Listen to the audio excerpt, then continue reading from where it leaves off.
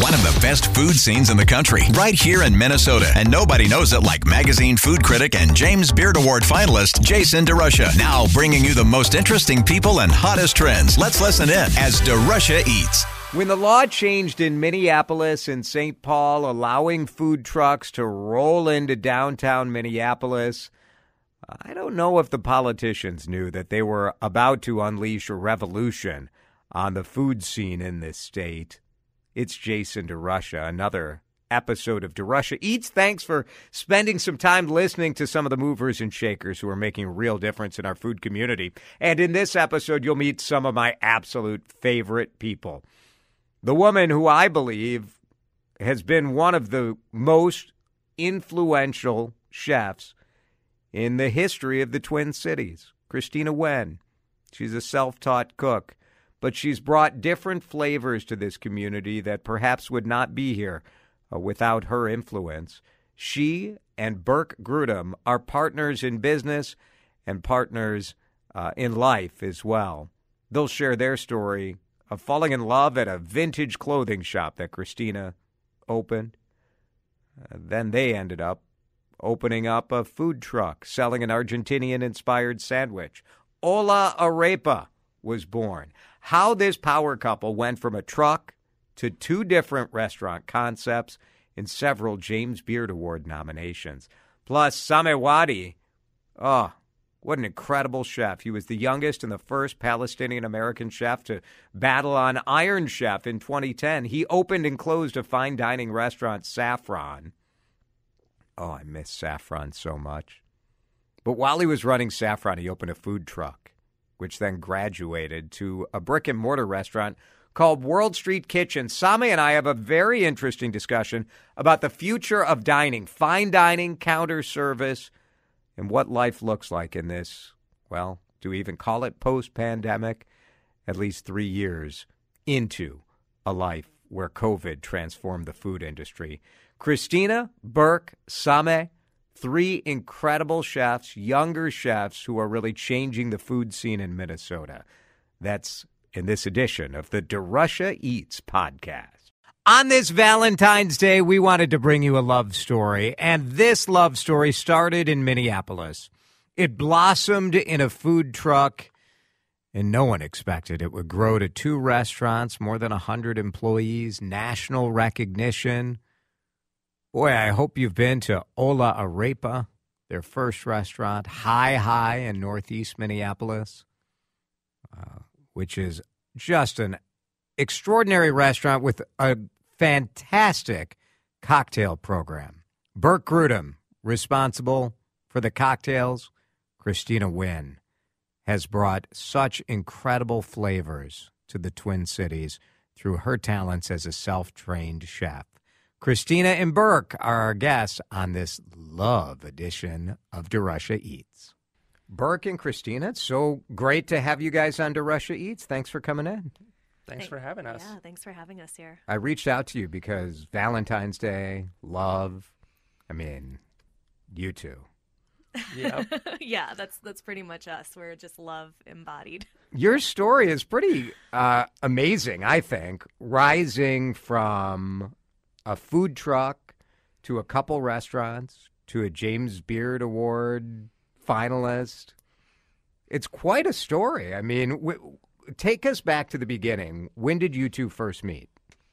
Oh, boy. So we first met probably, I think we've been together for like 15 years now, but I had a little store called The Design Collective, which was in Uptown and sold locally designed clothing. And one day, Birk happened to wander into the shop trying to peddle T-shirts that he had screen printed and designed. And I guess it was, history after that. And was it the shirts or was it the man that got your attention? I think it was the man. Wow. And then that's one take on it. Yeah. Did you buy the shirts for your store? Yeah, they were on consignment, so not too risky. No, right. his shirts were great, and then he would just like come in a lot and hang out. And since I was my only employee at that time, I couldn't really leave, so he had a captive audience and really just wore me down until I would go and visit him and Dan Oskey at Longfellow Grill. And I guess after that, that really sealed my fate. Bartender was your job. Yep. Were you intentionally going to flirt, or were you really trying to sell your shirts? I think it was probably a little bit of both. Little but column A, little column B. Mainly for flirting, Yeah. So. And how many years ago was this? That had to be close to 15-ish years ago. Wow. Yeah. Cool. That was a different life. You started your food career. Birk, you were working in bars and restaurants. How did you end up starting a food truck together? So we were both pretty much ready for a change in our current space. And then we were looking at starting a restaurant. And then, we were 25, 26 at that time, so we couldn't really get funding and all of the other things that you need. So then we kind of fell in love with Arepas from having traveled together. And then we were like, okay, Christina was like, let's start a food truck. And we were like, all right. Christina, describe Hola Arepa is what that became, and that tell us what arepas are, because I think before you opened this, there were arepas in the Twin Cities, but not widely known. Right, exactly. So arepas are these delicious Venezuelan or Colombian cornmeal sandwiches. So you just take some cornmeal dough, make it into a patty. You cook it on the griddle until it's nice and golden brown. You split it open like a pita and then fill it with all kinds of delicious meats and veggies and pickles and sauces. And so it's even though, when we first started, doing the food truck, not too many people knew what arepas were here, and now hopefully they know. But it's very comforting because it's almost like a sandwich or a taco or a pita all kind of mashed together, but with really good Latin flavors that everybody loves, but without being tacos, I guess. Yep. Birk, your background was in, you really kind of rode the wave of the initial wave of mixology and being instead of just a bartender, it was mixology.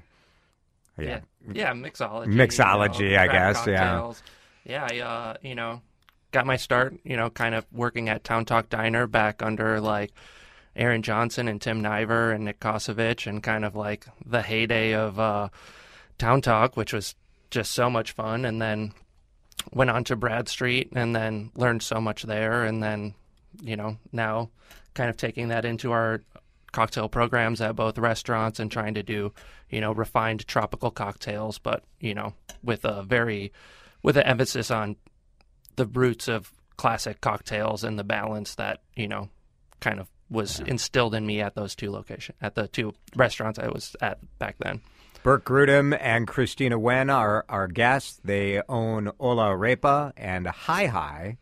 And Hi Hi was sort of a step to a next level, Christina, because I remember the first time I tried to convince you to do a TV story when you were at Hola Arepa.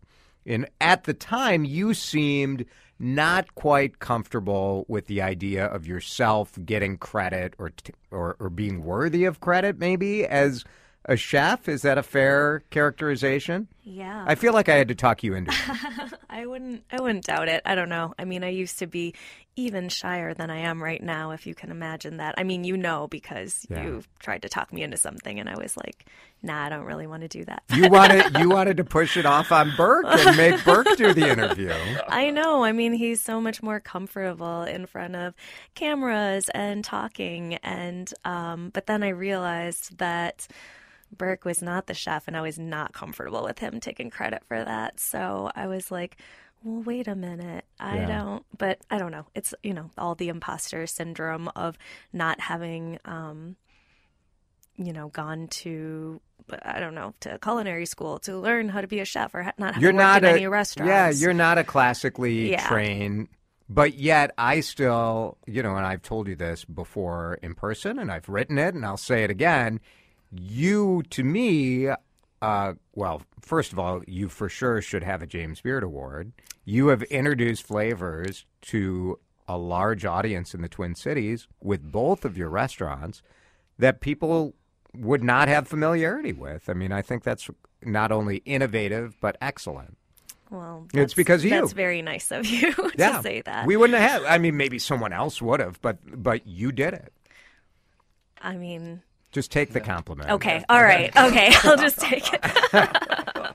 Thank you. Those are very kind words. I think that it was totally unexpected to ever get like James Beard nominated. Honestly, we just want to make like good food that moves people and excites them and try to introduce them to some flavors that we love. And Hi was a step forward for you as a chef, do you think? I mean, more personal? I think that just because I was becoming more comfortable with owning a restaurant at that point and getting more confident in my food and going from not having any kitchen to having a tiny food truck kitchen to Ola, which was like a full-size restaurant. I think, after that I was like, all right, I feel like a little more comfortable to make like a very personal menu, and that, comes a lot from like my upbringing, our travels together.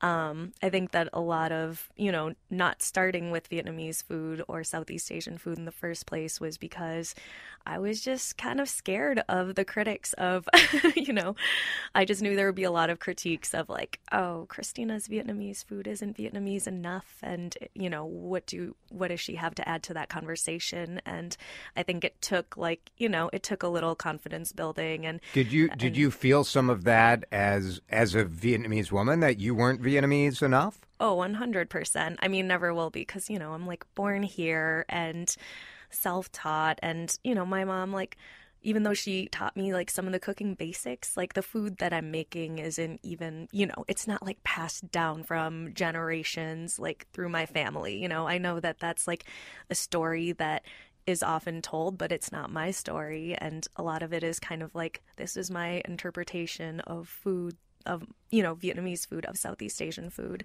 And, it's interesting. Yeah. Birk, it must be interesting for you to watch Christina. I mean, you have the freedom as a bar manager and a cocktail creator to do whatever you want.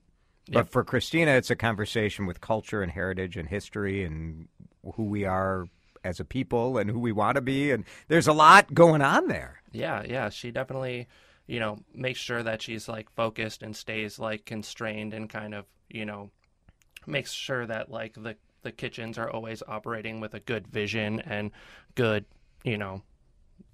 good execution, and basically trying to stay focused on like the vision of, serving Southeast Asian food and really trying to, focus on that. But in today's context and in your context, what's important for you to communicate? It doesn't have to be like grandma's recipe. It can be whatever moves you and whatever you think your guests will like, right? Yeah. And, it took me so many years to come around to understanding that you can have that voice and just say like, hey, this is not going to be authentic. This is not going to be your mom's cooking or your grandma's cooking. This is not even going to be my mom's or grandma's cooking. It's just going to be, my interpretation as in a Vietnamese-American person and who is Midwestern, who also grew up eating, Hot Pockets and stuff like that. I don't know. Tater tot hot dish was maybe a part of your upbringing, Sadly, well, actually not sadly, but it wasn't really. I still hadn't had a hot dish until like maybe 5 years ago or something, which is fine. That's okay. Fine. It's fine. Okay. I know. I mean, I hate to not be the man of the people here, but let's be honest. Oh my gosh! It's please, fine. Nobody hate on me because I said that. I think that honesty people will appreciate. We are so glad to have Birk Grudem, Christina Nguyen with us here on To Russia Eats. When we come back, I want to learn what it's like to work together as a couple, how you spend so much time together and still love each other outside of work. How does that go? They're both making expressions at each other like, oh, gosh. Yes, we're looking for your advice about that stuff. And your favorite restaurants that are not your own. So we'll ask you that. Yeah, that's right. Think about it. Uh-oh. Think about it. To Russia Eats continues in just a moment here on News Talk 830 WCCO. Darush Eats continues. Our guests today own Hi and Hola Arepa, Birk Grudem and Christina Ngyuen. How do you two, I mean, you've known each other for 15 years. What is it like working together as a couple?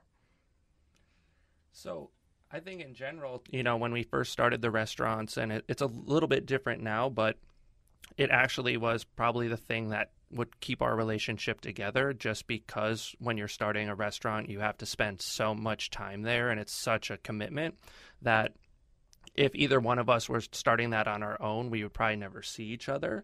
And throughout the years, we've just always worked together really well. We kind of just, divide and conquer in a lot of respects. Obviously Christina takes care of everything with the kitchens and everything like that. I kind of handle more of overseeing the front of house and bar programs.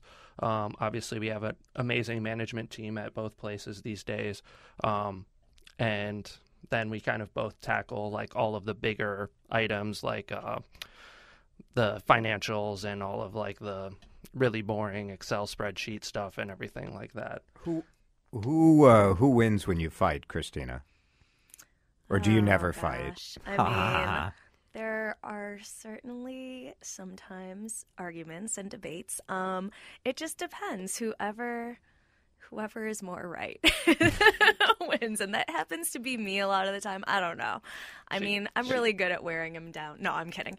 No, I don't know. Birk is nodding. Is it true? Is she right more often than not? Yes, I think she's right most of the time. It's frustrating, isn't it? My wife is right most of the time also. It does get frustrating, but Yeah. What are you going to do? It must be hard to be so wrong all the time. Yes. It's actually fine. Like, I'm fine with it. It doesn't bother me. Yeah. I'll put up a fight for a bit. Yeah. Less responsibility, because then, Yeah, you're the smart one, I guess. Yeah. It's fine. It works out all right. Have there been, moments where you're like, we just need, like, we can't drive in the car home together? Or like Frank and Amelia, back when I was at TV, they drove to work separately. Really? Which people thought was weird, but I thought was smart. Like, you need some time. When you work together with someone, you need some time to yourself still. Yep.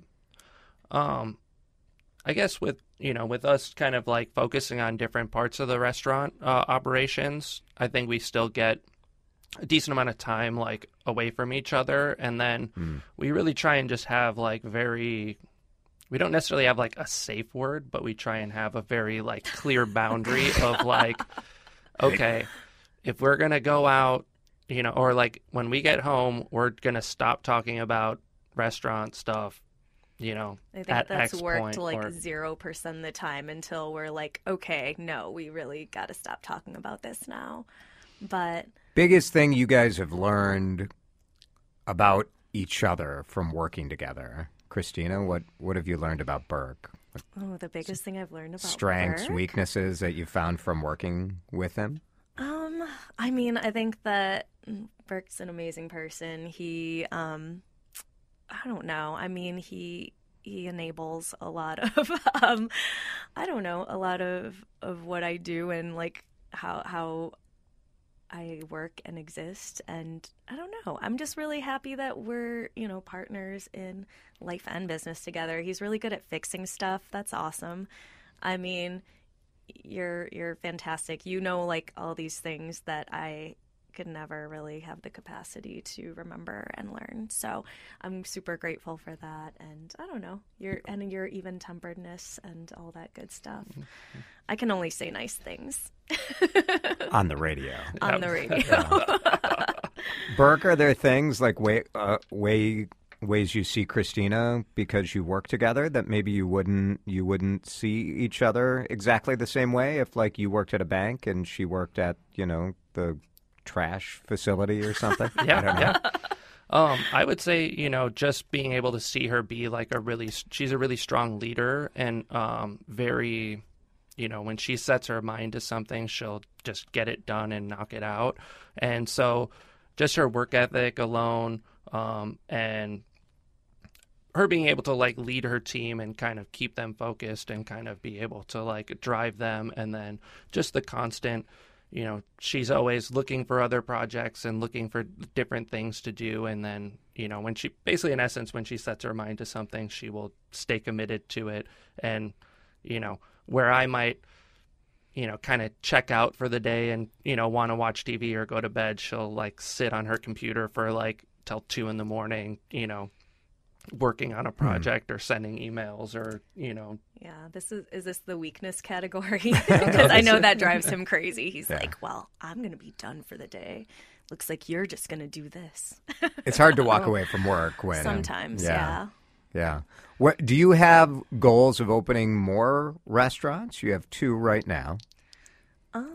I think that's kind of to be determined. I mean, right now at the moment, nothing in the works, just because, I mean, after the pandemic, it's just like all about getting the restaurants like back up to, the place where they were at before operaally. Which is service the biggest challenge right now?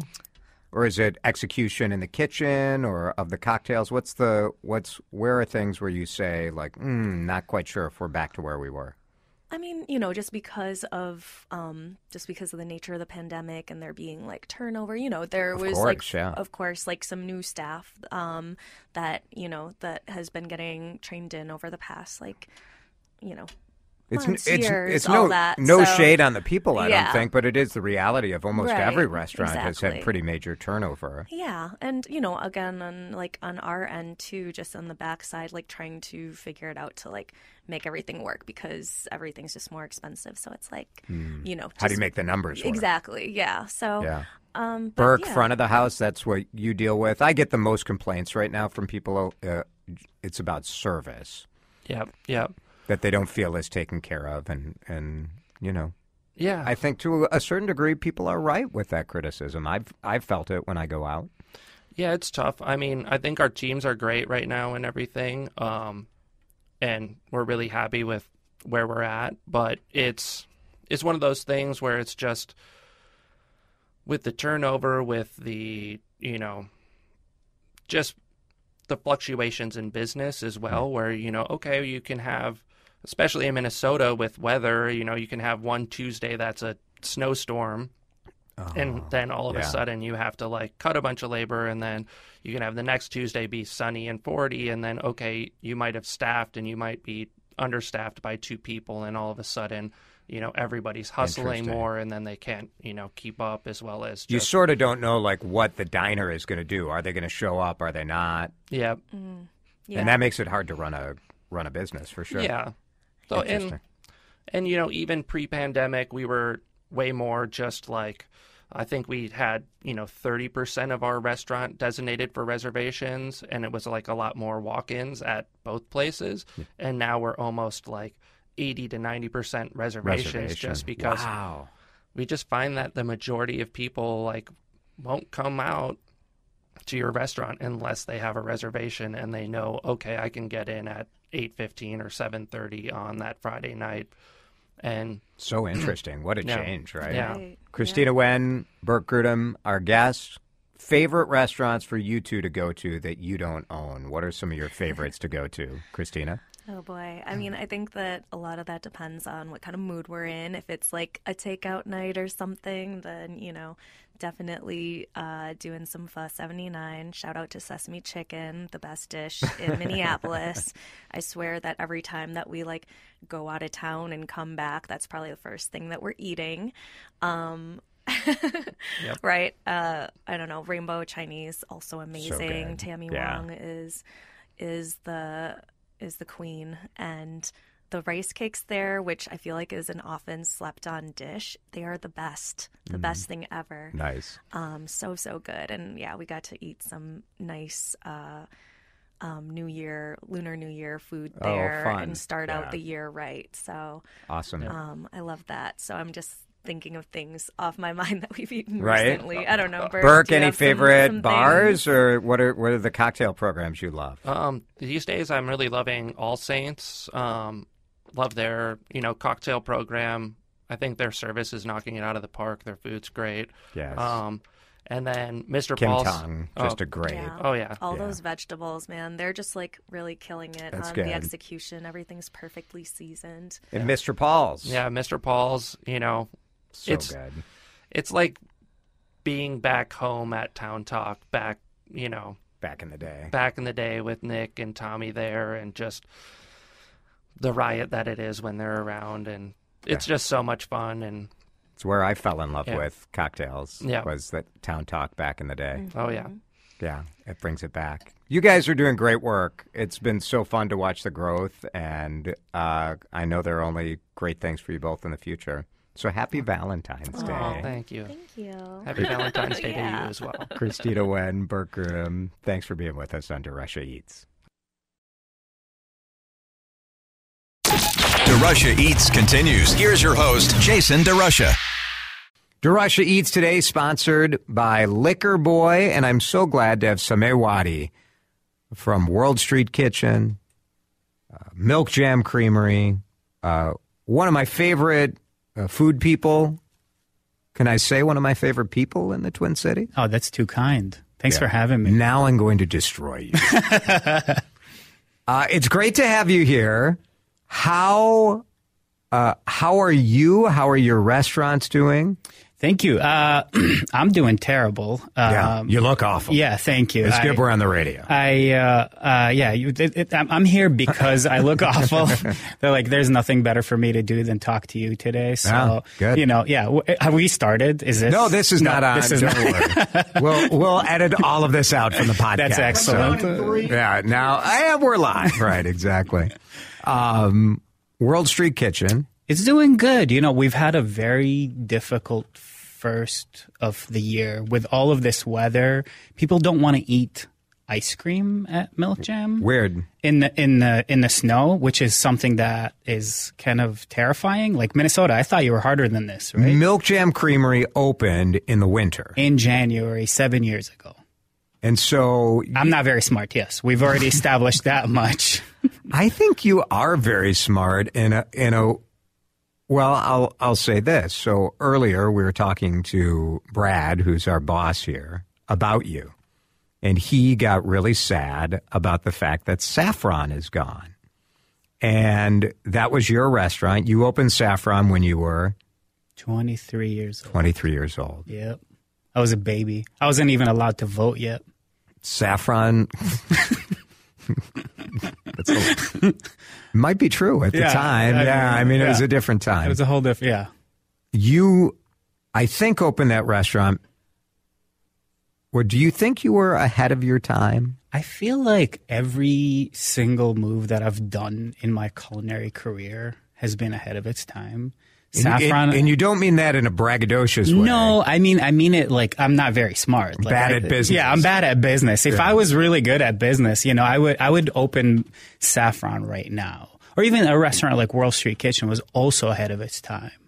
But Saffron, that was a special, special place. I talk to people all the time that say bring that place back, but Would you? So Saffron, for people who don't know, was I don't know. You could say it was a Mediterranean style restaurant. Yeah. But right near, not too far from Target Center, by 112.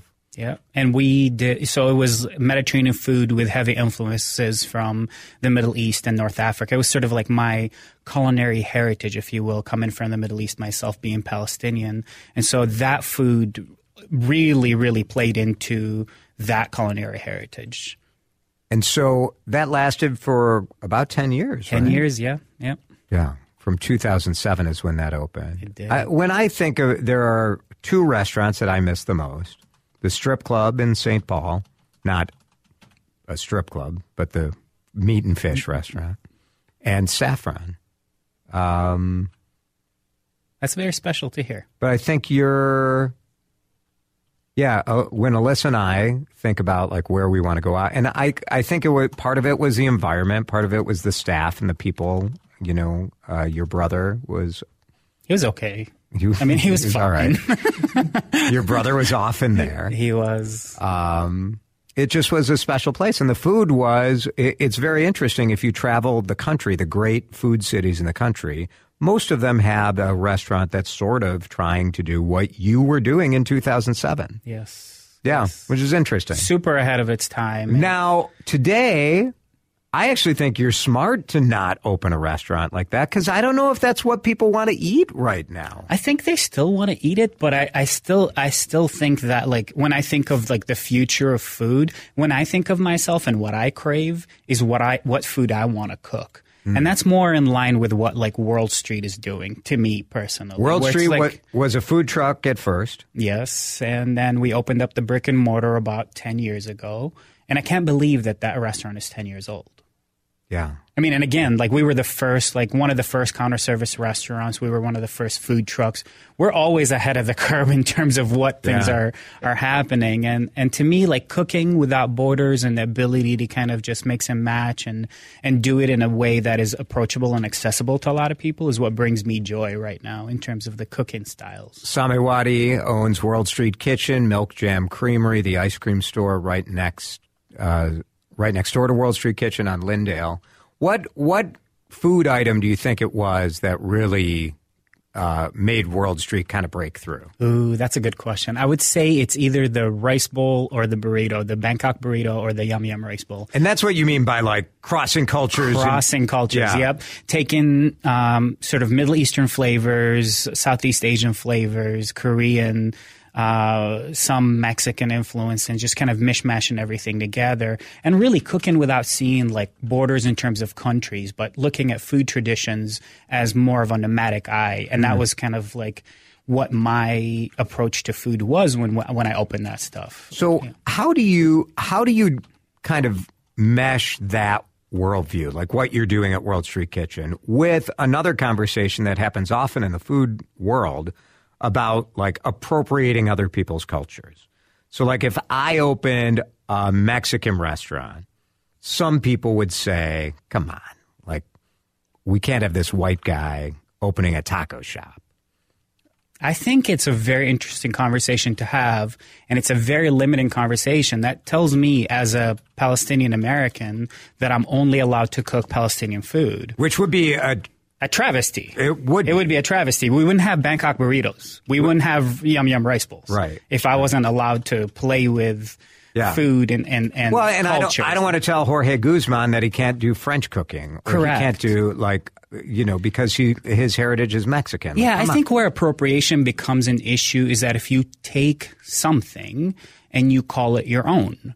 It's something that's happening to Palestinian food right now, where it's being appropriated by a different group of people. Because it's become trendy, Israeli, so it's so now it's become something other than Palestinian. So when we're having these kind of give me an conversations, example. What's an example of a kind? I mean, anything that you would see in today's like modern Israeli restaurant has Palestinian roots in it. So the most basic example, hummus. Right. That's the Arabic word for chickpea.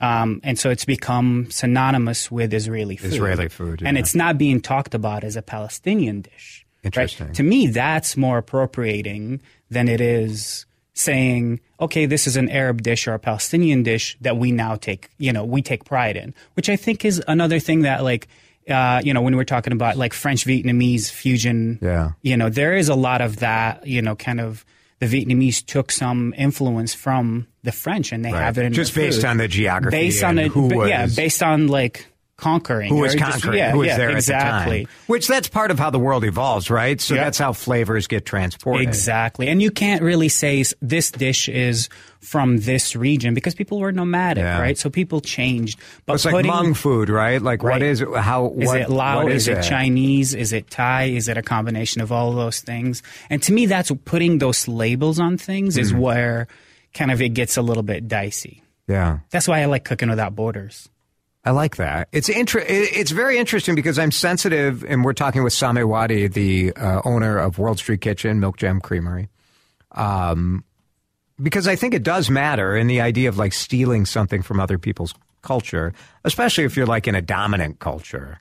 When you steal something from a culture that here in the United States is more marginalized, like to me that feels icky. I would agree with you 100%. Like, I wouldn't say a taco's Middle Eastern. A taco, I feel like tacos today belong to no one. Right. And everyone, right? Like, every culture makes tacos. Well, as, like, if you're like digging down deep into it, like al pastor was inspired by Middle Eastern immigrants in Mexico.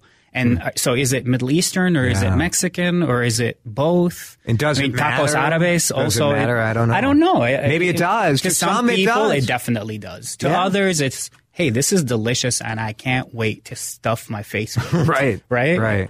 And I fall on, both ends of the equation, and I try to be cognizant of that. And I try to remind people that food brings joy and brings people together. And that's what I want to focus on. Yeah. Sameh Wadi, World Street Kitchen, Milk Jam Creamery. We're going to take a break. I want to talk about what your future hopes or dreams are. You said no, Saffron's not coming back. I don't think so. Stop asking.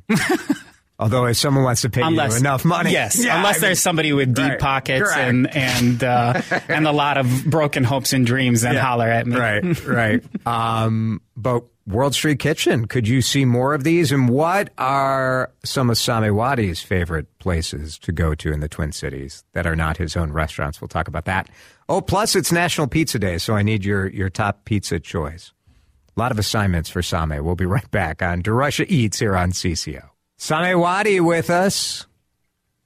World Street Kitchen on Lyndale, near Uptown. Do you guys say you're near Uptown? No, not anymore. It is amazing. I mean, during the pandemic, you guys, I think one of my favorite things about your takeout experience is that you could order and 10 minutes later it would be ready, which most restaurants were not ready to rock the way you guys were during the pandemic. Yeah, that was like one of our saving graces during the pandy.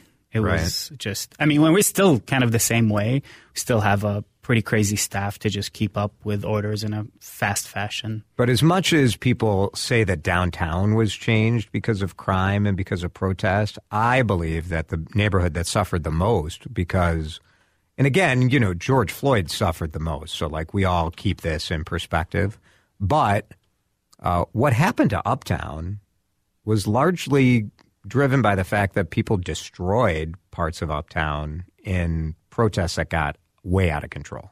Yeah. And you were dealing with vandalism and windows breaking and lawlessness, even down, you're not in the thick of that Uptown area, but you guys had to deal with that too, right? We sure did. And, it's hard to think that it's been 3 years since this has happened, and it's hard to see how slowly things are moving. But we keep a positive outlook on it. We're excited about the neighborhood and where things are going, and we're kind of trying to stay kind of a little bit of a shining beam in there, trying to do cool and fun things that just gets people back in. And it's going to be, it's going to be interesting to see. There's rumors of restaurants opening around us and so on and so forth. So that's going to be kind of exciting to get some fresh blood in there. Sameh Wadi, you're we kind of jumped right into it, and I didn't ask you to tell a little bit about your story of how you ended up in food. It was because of prison. Like when I was in prison. No, I'm totally joking. I was never in prison. I have to stop making this joke. I know people believe it. People do believe this it. Palestinian guy probably was. He definitely was. Look at his beard. He was definitely in prison. I brushed my beard before I came here. It looks very nice. And you haven't said anything, which I feel like really bad. I'm sorry. Anyways. You'll see it on the podcast. Yeah. It looks very, very nice. You grew up around a family, your broader family was involved in food. Yeah, we moved to the United States. My family started moving here in the late 80s, started grocery stores and food businesses. And then I moved here in 97, and me and my brother Sad opened up our first restaurant 10 years later. And you had some success in national TV. Yeah, something, I think it was called Iron Chef. I don't know if you've ever heard of the show. A lot of people may have heard of that. Yeah. I went up against a small guy. His name is Masaharu Morimoto. I don't know. I don't know if you know that guy. But and at the time you were how old? I was 12, or at least I felt like You it. looked it. I looked 12. Yeah, like if I watch that episode, I just go, "Who's this kid?" And he couldn't even grow a full beard at the time, you know. But actually, I did have a beard. But I had full head of hair, which was also weird. You know, what happened? I don't know. I was 24 years old when that happened. Yeah. And, you know, World Street Kitchen and Milk Jam came after Saffron. And right now, I just love spending my time creating ice creams. That's like my favorite thing to do. Are you surprised that kind of excites you or fills your cup? Very, very much so. Because when you think about it, I went from, you know, fine dining to food truck to like counter service, and ice cream just is like the most logical next progression. You just keep stepping down. Right. It just keeps stepping down or up in a way. And it's just really great coming up with like new flavors of ice cream and things that just bring people pure joy. It is pure joy. What are your favorite flavors? Okay, like right now, we have our, you know, chocolate / Valentine's Day flavors, and they're all chocolate based, which I'm not a huge chocolate fan. I know, sue me, but the white chocolate ice cream with the raspberry rose jam is I killer. love you. I heart you. I heart yes. you. Yeah. That one is killer. Okay. And then there's a chocolate with a caramel and peanuts in it. Ooh. After we made it and we ate it, we're like, oh, we just made a Snickers bar into an ice cream. And that's super killer. Adore you, that's called. Yep. Nice. And then the third one that I am totally obsessed with is True Love.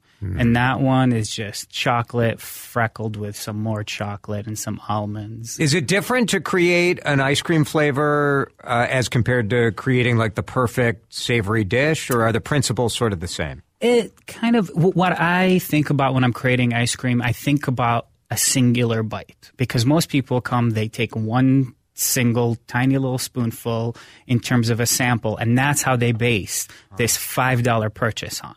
Is tiny little sample of that food. One bite. That one bite. So I that's have your to chance. make it delicious. Pack as much flavor into it as I can into that one small little bite. Huh. Because that's your only chance. That's your it. shot. Otherwise, they go, What ice cream wasn't even good.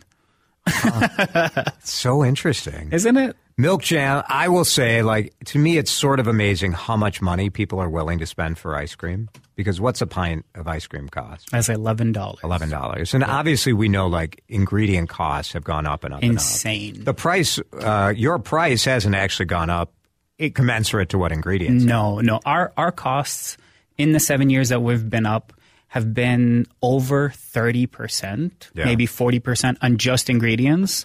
And I think we just had our first 10% increase. Your first price increase. Yeah. In 7 years.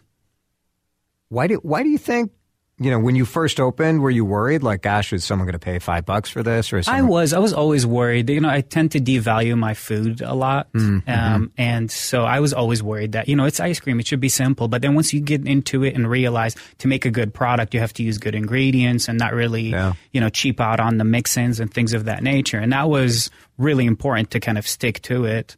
And now we get to do things like we're doing a build your own sundae kit for Valentine's Day. And when we first started doing it, you know, 100 years ago, it was like $25, $30. And right now it's like about $40. And that's where like packaging and stuff costs. Yeah, it's what things cost. Yeah. Eggs, you know, we don't want to talk about how much eggs cost. No. You know, and it breaks my heart. Milkjamcreamery.com is where you can order those flavors. You can order online, get that kit as well. Are you going to open more milk jams? I want to. I think people would respond. I want to. Right now, one of my like long-term goals is trying to figure out what the next iteration of World Street Kitchen looks like. What is that? How does that? You have both concepts in it. Yeah, exactly. Like, what is the next, you know, evolution of World Street Kitchen? Maple Grove would love this. I went to Maple Grove the other day for the first time in 20-some years that I've been here, and you live in a pretty amazing area. There's a lot. There's so much happening there. I was sleeping on I was making fun of where you live, and my God, I was so wrong. You know, you used to be this cool 25-year-old I used to be with cool. a restaurant, fine dining restaurant, and now you're waxing poetic about suburban Maple Grove. It happens. It's amazing. All right, we're out of time, but give me your top 3 restaurants in town. Oh, my God. Okay, so Pho 79, hands down, my favorite restaurant in the Twin Cities. Well-done brisket, pho, the best. I would say Caspian for their kebabs. And then Culver's in Golden Valley. Is that fair to say? It's a legit. The Golden Valley one. Only the Golden Valley one. Yeah, that one. They got it on lock. Yeah. Caspian is close to the U of M. Yes. Fantastic. Amazing. I went there on your recommendation. Sameh, thank you. Thank you for having me. Sameh Wadi, our guest on DeRusha Eats. Thanks so much for listening to the DeRusha Eats podcast. On WCCO Radio, 830 AM, we do conversations with chefs, with farmers, with small business people every Tuesday and Thursday at 4 p.m. The podcast is available every week. If you enjoyed what you heard, I would love for you to leave us a review. Give us however many stars you can. I don't know, 10, 20 stars would be nice, 5 stars.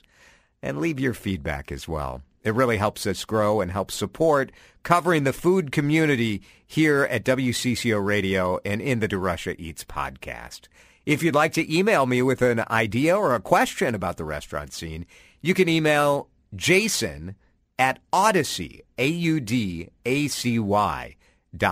Jason at Odyssey.com. Thanks so much for listening. We'll see you next time on the DeRusha Eats podcast. Thanks for listening to DeRusha Eats. Dan Cook is our producer. Jason DeRusha is your host. Please subscribe on your favorite podcast platform and leave us a review. DeRusha Eats is a production of Odyssey.